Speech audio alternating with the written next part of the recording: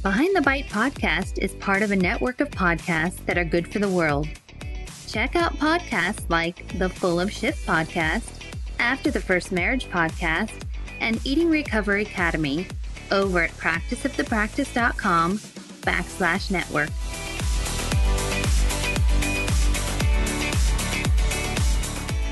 Welcome to Behind the Bite podcast. This podcast is about the real-life struggles women face with food, body image, and weight. We're here to help heal, inspire, and create better, healthier lives. Welcome. Well, hello, everyone. Even before I became an eating disorder specialist, I'd always heard that dancers were more likely to have eating disorders. And it wasn't something I ever really questioned. And I can't even remember when or who I heard it from. It was just something that was, known. And if I really think about it, I assume I thought it would make sense because dancers all seem to have a very slim body. And there was even this term, quote unquote, dancers' bodies. So what I do know now that I'm an eating disorder specialist and I know more statistics and things like that is that dancers have 3 times the higher risk of suffering from eating disorders with a drive for thinness and being prone to food restriction. More than 1 in 2 females and 1 in 3 male dancers do not meet their energy needs for the day.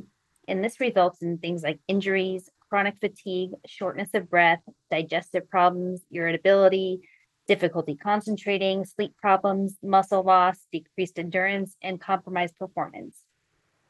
And most dancers struggle with body dissatisfaction solely from being in that environment. They'll oftentimes compare their bodies to other dancers, which puts immense pressure on themselves to be smaller.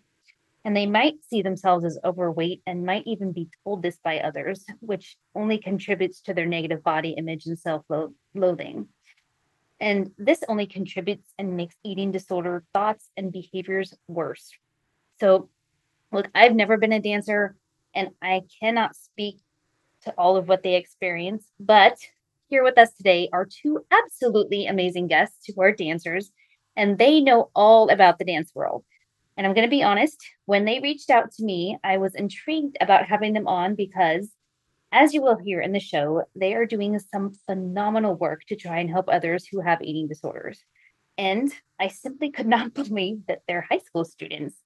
These 2 are so mature, they're so well-spoken, and they're doing things that most adults would need help to do and to get up and running. And you're going to see exactly what I mean once I bring them on, and you're going to hear this all for yourself. So who are these 2 people? So we have Anya Kleinman and Kendyll Morandi.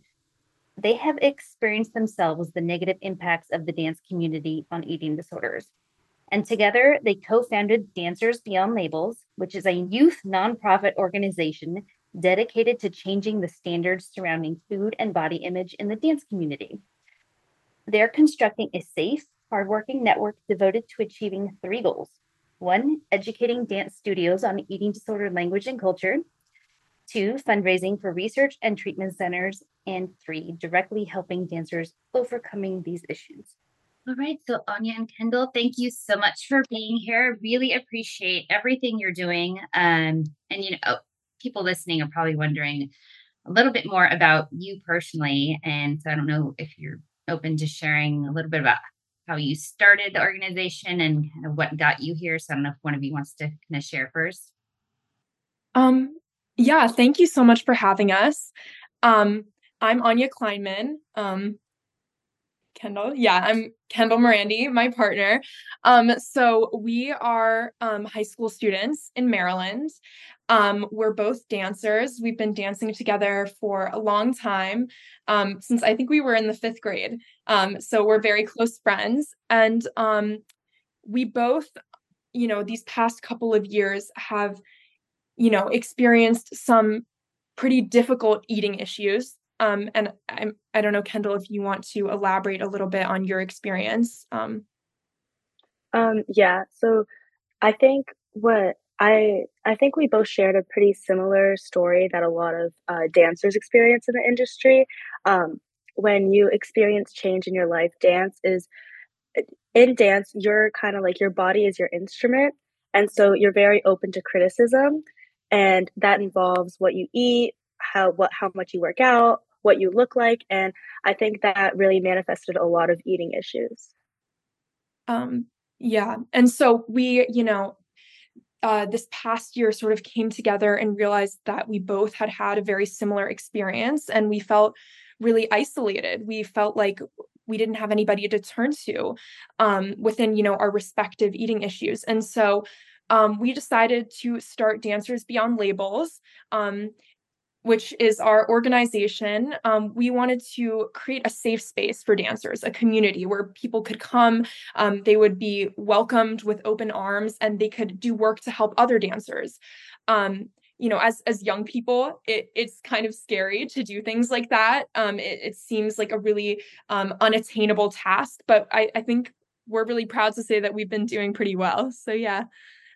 No, that's fantastic. And, to your point, right? You're young and people, I'm wondering, are they looking at you kind of going like, oh my gosh, these young high school students, like, what is this? Is this something we can take seriously? Like, just tell me a little bit more about that. Like, you two got together and when you were thinking about this, some people might think, oh, you can create a safe space online or, within your community to talk and come together. But you actually went ahead of that and created an organization. Like, what got you to that point? Well, I think while we were sharing with each other kind of like our stories, we realized how often this like narrative is echoed throughout the dance community. So we really wanted to see how we can make a difference. And that was really intimidating. Like Anya stated, it was because we were younger, so we don't have the same resources.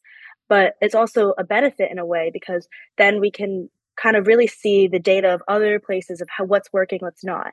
And we really use that to our advantage, I think, which allowed us to like expand more. On if you want to add. Yeah, oh, just yeah, quickly to add on to what Kendyll said. I think, as a young person, people definitely have their doubts when they're partnering with us. And, we're in the beginning stages of our organization. So like Kendyll said, we're figuring out what works, what doesn't, what forms of communication are most effective. And, what forms of communication might prevent people from working with us, and also in getting our 501c3 tax exemption status, we're in that process right now. And yeah, as young people it's hard, because you have to be 18 to sign a lot of documents, but we've sort of navigated our way through the legal process, and I think we're figuring it out as we go. Hopefully that answered your question. No, it's amazing. I looked at your website and I saw all the openings you have, and it's very well thought out. Just all the job openings and the openings for all these positions. And it looks like when you get them all filled, it's just going to be one very well working organization that's going to help a lot of people and have a lot of reach. So kudos to you guys for that, for sure. Thank you. Yeah, we really appreciate that. Right now, we actually have a executive team of 15 people, which we're really excited to keep expanding and like continue our work together. Yeah. So if you don't mind me asking, so the two of you you've been dancing obviously a long time, known each other a long time.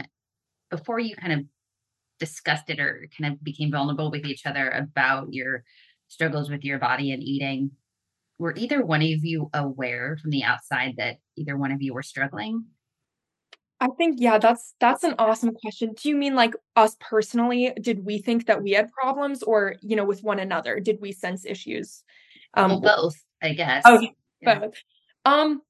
For me, I guess my eating problems sort of emerged at the beginning of 8th grade. It started off as something totally innocuous. I didn't bring lunch to school one day, and I remember I looked in the mirror and I hadn't eaten anything all day. And I was like, wow, I look really tiny. I haven't eaten anything. But I didn't think it was a problem. I just sort of liked how I looked, which sounds awful to say, but it's the truth. I guess, that's how these, issues and disorders emerge. And as dancers, like Kendyll said, our bodies are instruments. And so we're subject to so much criticism. We're looking in the mirror all day. And so it just sort of spiraled out of control for me, that feeling of thinness that I grew to be sort of obsessed with, came into the studio. I was looking in the mirror all day, but I honestly never thought I had a problem. I thought that I was, doing what every other dancer did. We take such great care of our bodies. We're so focused on our movement and the way we look. And I guess I sort of lost sight of the difference between my movement and the actual construction of my body and the way I was treating myself as an athlete. And I think with Kendyll, our timelines didn't align perfectly, but I think Kendyll, maybe I think you probably suspected something eighth grade year about my issues, and we've had some conversations about that. But if you want to talk about your experience and yeah. Yeah, so mine was actually this, freshman year, and, so last year, um, when you enter freshman year, there feels like there's a lot of change, and you're moving on to high school, there's a lot going on. So, I felt, like, out of control with myself and, like, things. So what I thought was an innocent start as a calorie deficit and doing workouts in, like, my room at night, it completely kept going and spiraled, and it just created, like, the only concept in my mind was food and how little I could possibly intake. And, it same with Anya, it took me a very long time to realize that, like, this wasn't just, like, cutting back a little, this wasn't just, like, counting my calories, this was, like, a real issue, and it it takes a lot of courage to realize that. So, and I'm imagining, is there a pressure in the dance world to do this? I don't know if other people are kind of encouraging it or like praising if you're losing weight and becoming smaller. Like, what was going on that was kind of reinforcing all this? Um, I think with dance, you are constantly in a studio with a mirror. There's also, like, in the more professional world, people get turned away for their body types in auditions.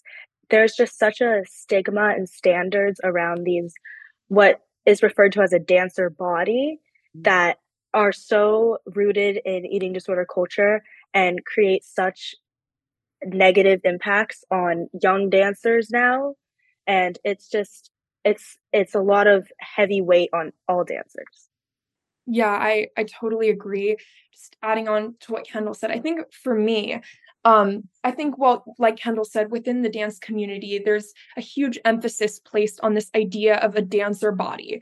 And so while people weren't necessarily encouraging us to take on certain behaviors, you're looking at your idols and you're looking at the type of people that are getting casted. And it's all people who are incredibly slender, and you feel like you need to match that body type in order to pursue a career in dance or just be a successful artist.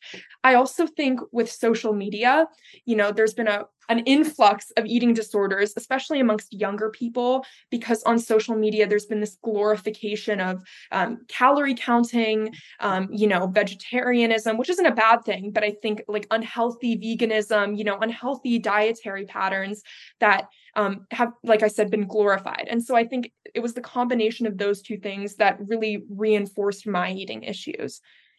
So that, for some people who maybe aren't maybe older and not as active on social media, and we do know that the more you look at certain things, the more you get filtered the same things over and over. So maybe your worldview on social media might be different than someone else who's looking at, say, like, baby stuff or stock market stuff, right? Like maybe they're not getting filtered the same feed as you.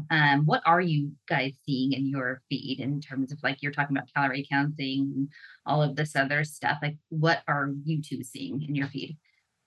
That's, like, a really interesting question because it's like when I was deep in my eating disorder behaviors, I would I had these, like, editing apps, I had, all these recommendations on YouTube for, like, hourglass figure workout, like, stuff like that, and it's like, no matter how far I've come now, those still recommendations are still popping up because of the algorithm of, social medias, and it's insane because that's, like, a little post of, like, um, calorie counting, for example, that can spiral into something so much deeper, which is why social media is such an impactful source. It can be so positive, but also such a negative course and, like, pathway.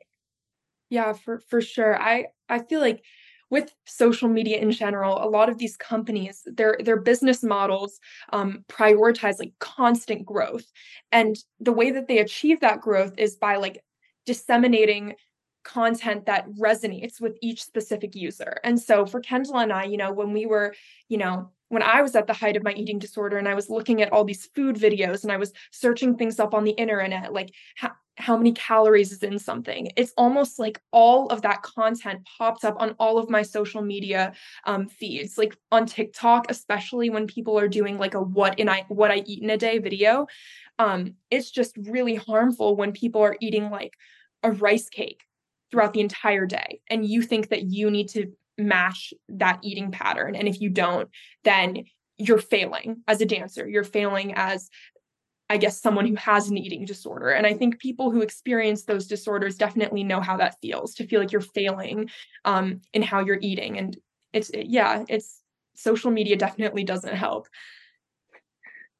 Sounds like a nightmare. I remember sharing in the first 5 podcasts I made couple of years back now. Gosh, I can't believe it's been that long. But I remember sharing that, I didn't grow up with social media. I had magazines and TV and whatnot. But I remember sharing that I used to wish that I could look at somebody and say, oh, I like how they look. I like their body. And oh, I could be a fly on the wall and follow them around all day and just see what they're eating so that I could have their same body. And I'm just imagining, oh my gosh, my eating disorder would have been like so much worse. I mean, it was already bad, but if I had access to social media like you're describing, where I could watch what somebody's eating in a day, not just one person, but so many, I can't even imagine the impact that has had on you guys. That's awful.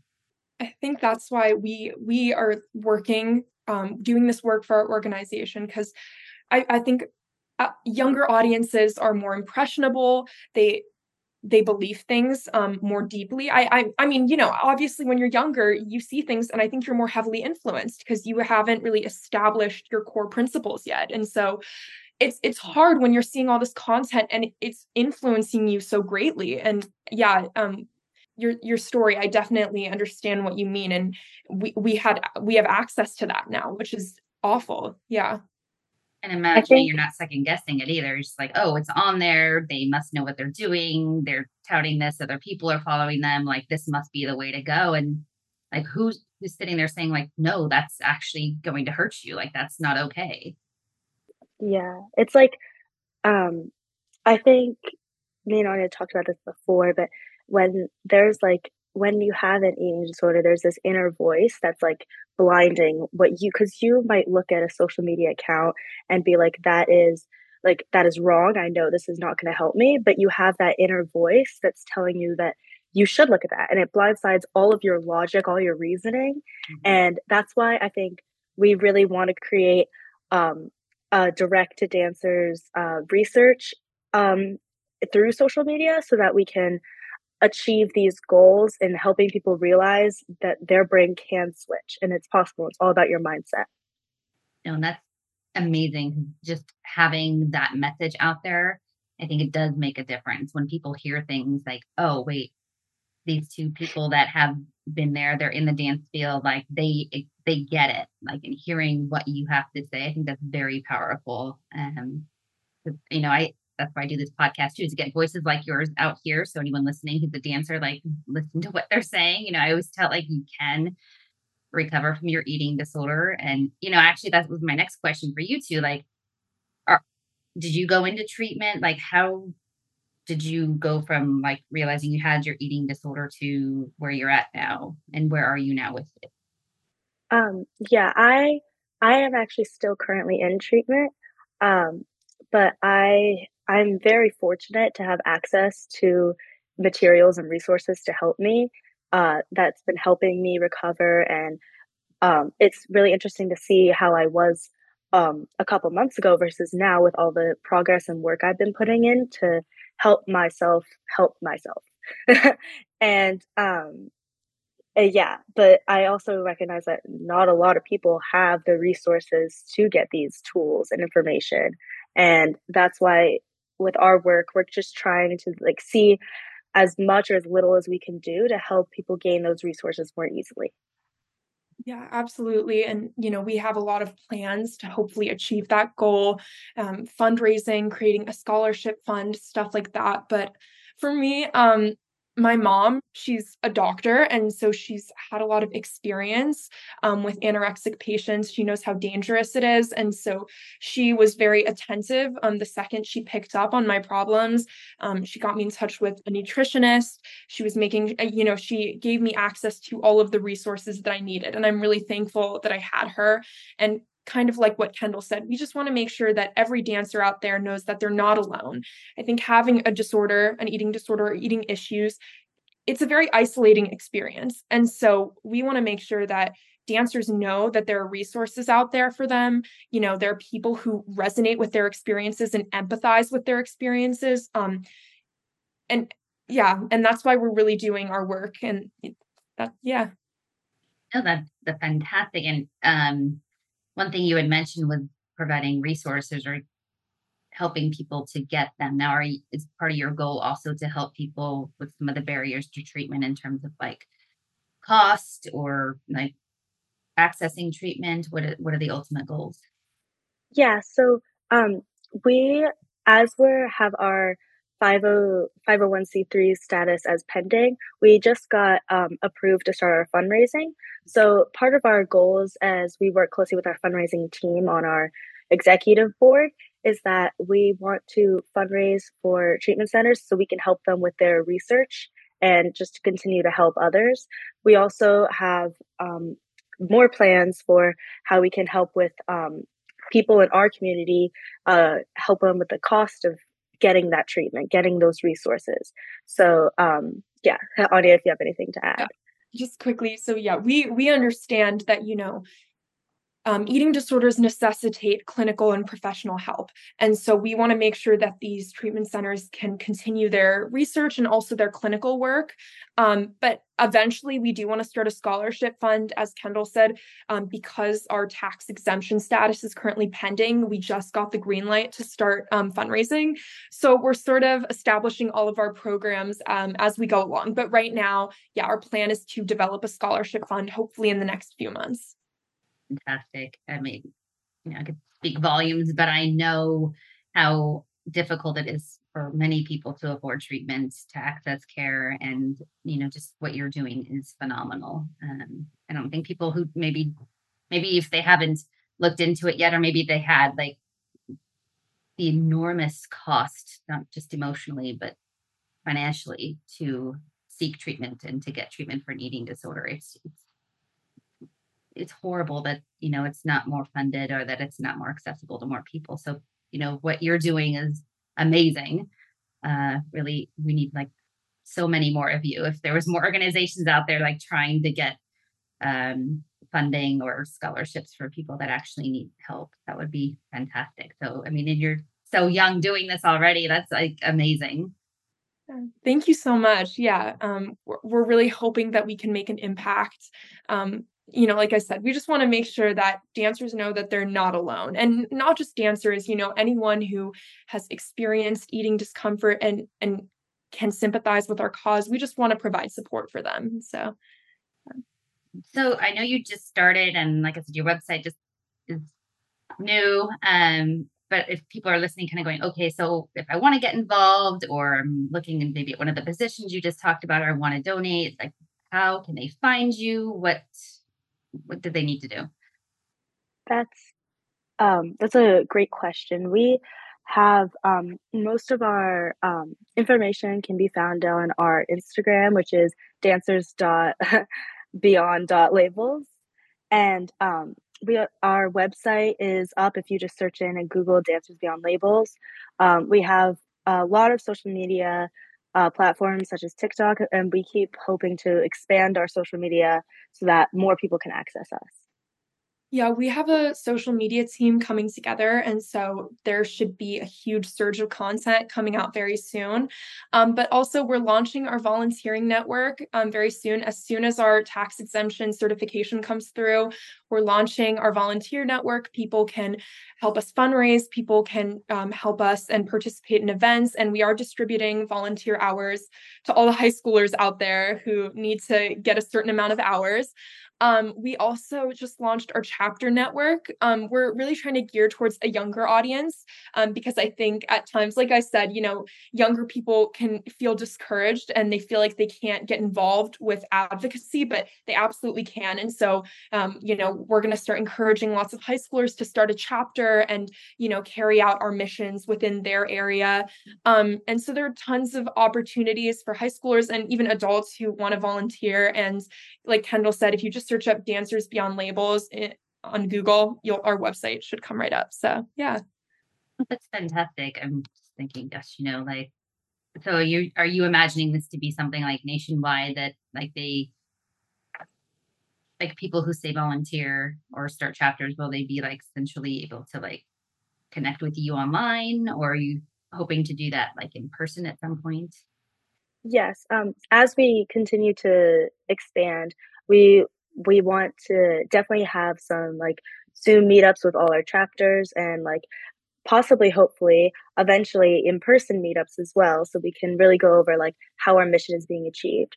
But also, as you mentioned about going nationally and internationally, we wanna make sure we have a, like, plethora of different events, laid out so anyone can access them and participate, such as in-person events, within where your chapter is, but also, events anyone from anywhere can join, such as, like, movie nights on Zoom and just more innovative ways with we can use social media to as a positive instead of a negative.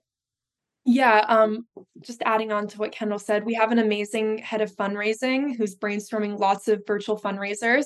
So once we launch our volunteering network, people can get involved with events from their desk. You don't have to be in a specific area to get involved.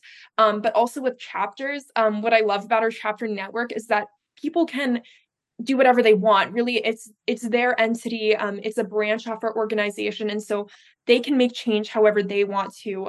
But we're just all working towards the same common goal.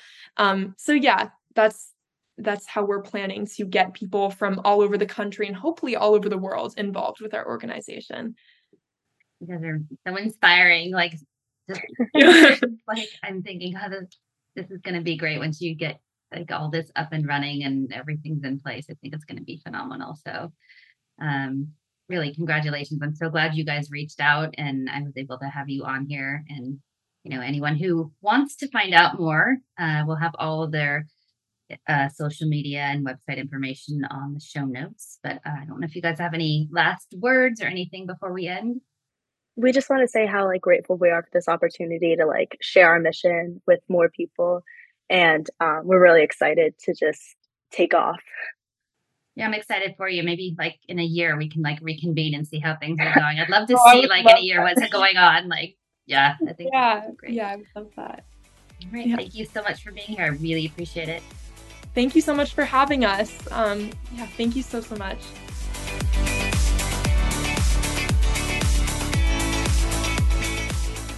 This podcast is designed to provide accurate and authoritative information in regards to the subject matter covered. It is given with the understanding that neither the host, the publisher, or the guest are rendering legal, accounting, clinical, or any other professional information. If you want a professional, you should find one.